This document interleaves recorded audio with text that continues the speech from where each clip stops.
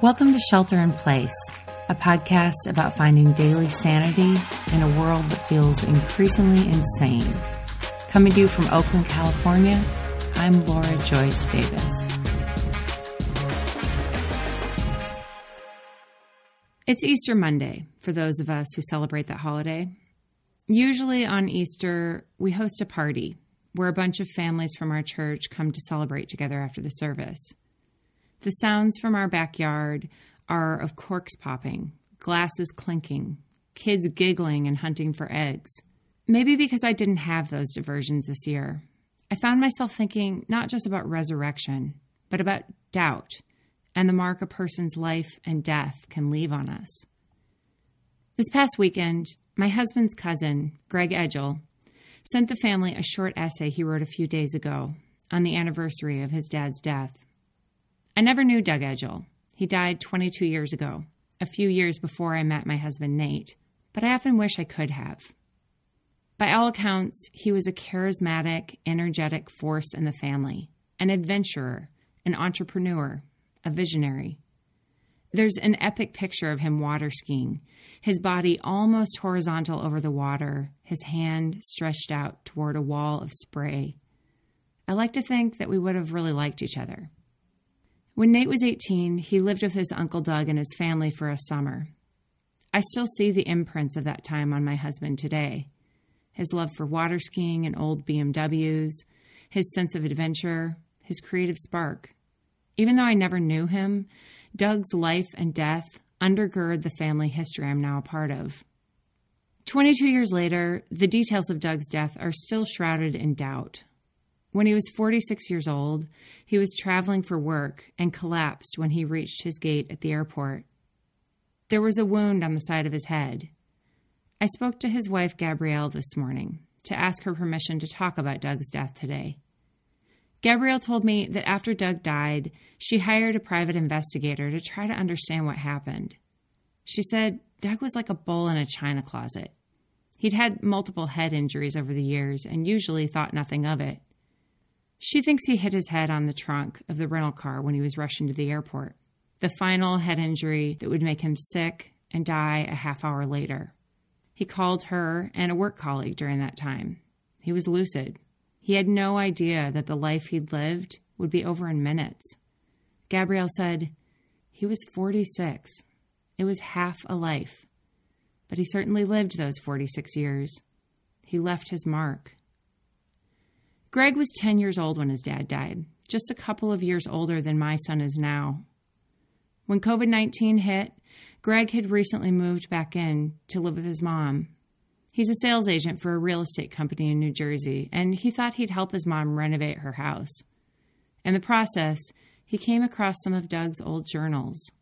Greg writes, "While in Mindham, I have been slowly unpacking my emotional and at times existential luggage, finding new purpose to what it means to be the last of my name, discovering legal correspondence about my father's passing, the 7 names of the people his organs saved, and the bracelets that were on his wrists in the hospital.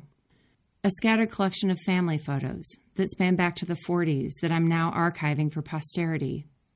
My bar mitzvah Torah portion, an audio cassette of me practicing. Holocaust video archives, newly converted SVHS family tapes showing me a family I have very little recollection of. And my father's journal during AA. That is by far the most visceral thing I have ever read in my entire life." Greg's process of going through the evidence of his father's life and death has shaken him in ways he hadn't anticipated. A lot of what Greg read was his father searching for hope and purpose during dark times. It beckoned Greg back to his family's Jewish faith, a faith he distanced himself from for many years. Greg writes, "These past 5 months have brought me closer to my father than the past 31 years of my life. And for that, I thank God for the process. Moments like these, the only way to describe it is catching lightning in a bottle. They are what have allowed me to say with humility and conviction that my highest ideal is no longer myself and my process, but God and His. It's remarkable, the tragedies and struggles this family has endured. My story is just a thread in the fabric. But if it wasn't for those defining moments of suffering and sacrifice, none of us would be who we are today. This family is built on grit and persistence, but it is so important that we don't stop unpacking our luggage. Self-work today helps our families tomorrow. Reading Greg's words yesterday on Easter Sunday got me thinking about my own self-work, about unpacking the luggage of my faith journey. It's a process that, more than anything, has been defined by doubt. My earliest memories include my mom telling me that faith isn't really faith without doubt. I remember a conversation when I was old enough to be aware that my older siblings were calling themselves Christians. I wanted to join the club, but my mom gently told me that I wasn't ready. She said that I needed to be old enough to understand what it meant. She said faith was a big deal, that it was important to ask hard questions. God was big enough to handle my doubts.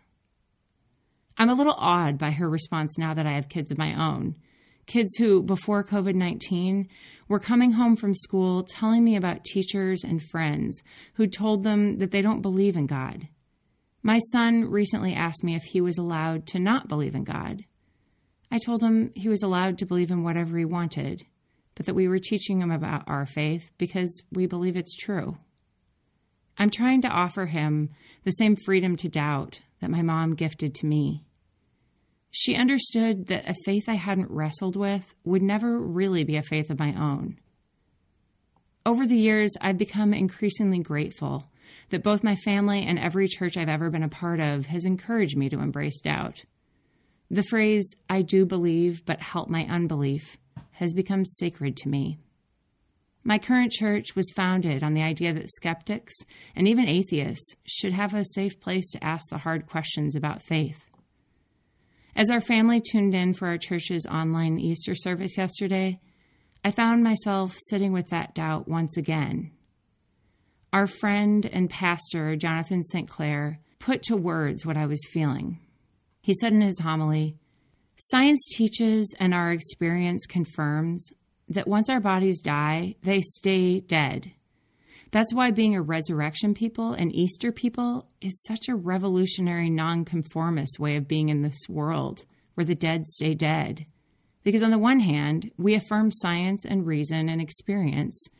And on the other hand, we paradoxically affirm that one human being broke through death and went out the other side. That one person in the middle of history, in the middle of the night, walked out of the grave with a new body that was indestructible and alive and would never die again. And I know that's absolutely crazy. The resurrection is the thing that really keeps Christianity weird." Jonathan said that the resurrection never really became real to him until he was holding his mom's hand as she died, until he put her body in the ground, and then spent his 20s and 30s visiting that grave. He said the resurrection began to convert his mind and comfort his heart. It didn't bring back his mom, but it changed the way that he lived in this world. While Easter is the high point of the Christian calendar, it's also the day when it's most obvious that the entire Christian faith hangs on one crazy detail. If Jesus wasn't raised from the dead, if those 500 witnesses didn't really see him resurrected and spend time with him, then the entire construct of Christianity comes crashing to the ground. As C.S. Lewis famously said, when you really study the scriptures of what Jesus said about himself, you only have 3 options in defining him: liar, lunatic, or Lord. As author Caitlin Beatty said yesterday on Twitter, "On Easter, I recall that I'm a Christian because no one could have invented a religion that, 1, centered on a dead itinerant Galilean preacher rising from the dead, and 2, had the whole thing hang on the testimony of women." I agree with Caitlin. I think if someone had wanted to make up Christianity, they would have been a bit more strategic about making the details believable. They wouldn't have made women the first people to see the resurrected Christ at a time in history when the testimony of women didn't even hold up in court. But reason, while helpful, is not the thing that has pushed me deep in my faith. It's doubt. Doubt keeps me examining my faith and my life over and over again, asking myself what it is I'm living for. COVID-19 has pushed me to ask myself that question in new ways, to try to figure out why the life I led before didn't always align with my values, why that gap is still there even now. In his commencement speech to Kenyon University students in 2005, 3 years before he took his own life, author David Foster Wallace said, "Because here's something else that's weird but true. In the day-to-day trenches of adult life, there is actually no such thing as atheism. There is no such thing as not worshiping. Everybody worships. The only choice we get is what to worship.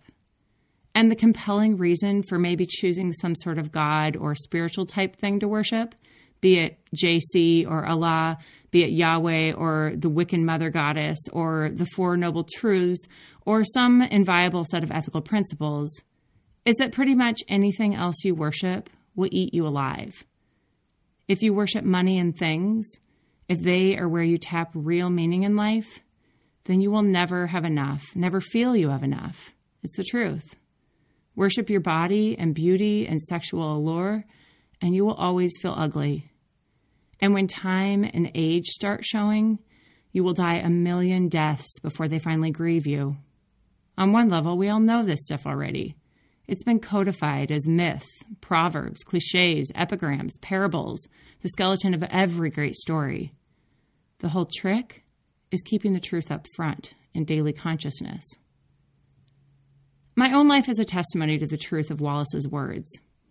I wish I could tell you that my Christian faith makes me an awesome person, or even that building my life on the teachings of Jesus means that I never lose my true north. In my best moments, I like to think this is true, but I've spent a lot of my life worshiping other things. You don't have to look far in the history of the church to see that I'm not alone in my screw-ups. I understand why so many people in my life don't believe. A lot of them have been hurt personally by the church.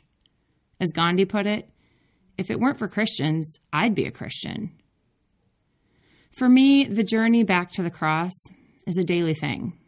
I need it to keep perspective, to remind me that the point of Christianity isn't earning my goodness, but receiving grace. My faith doesn't make my life safer or easier or more comfortable. If anything, it makes it harder.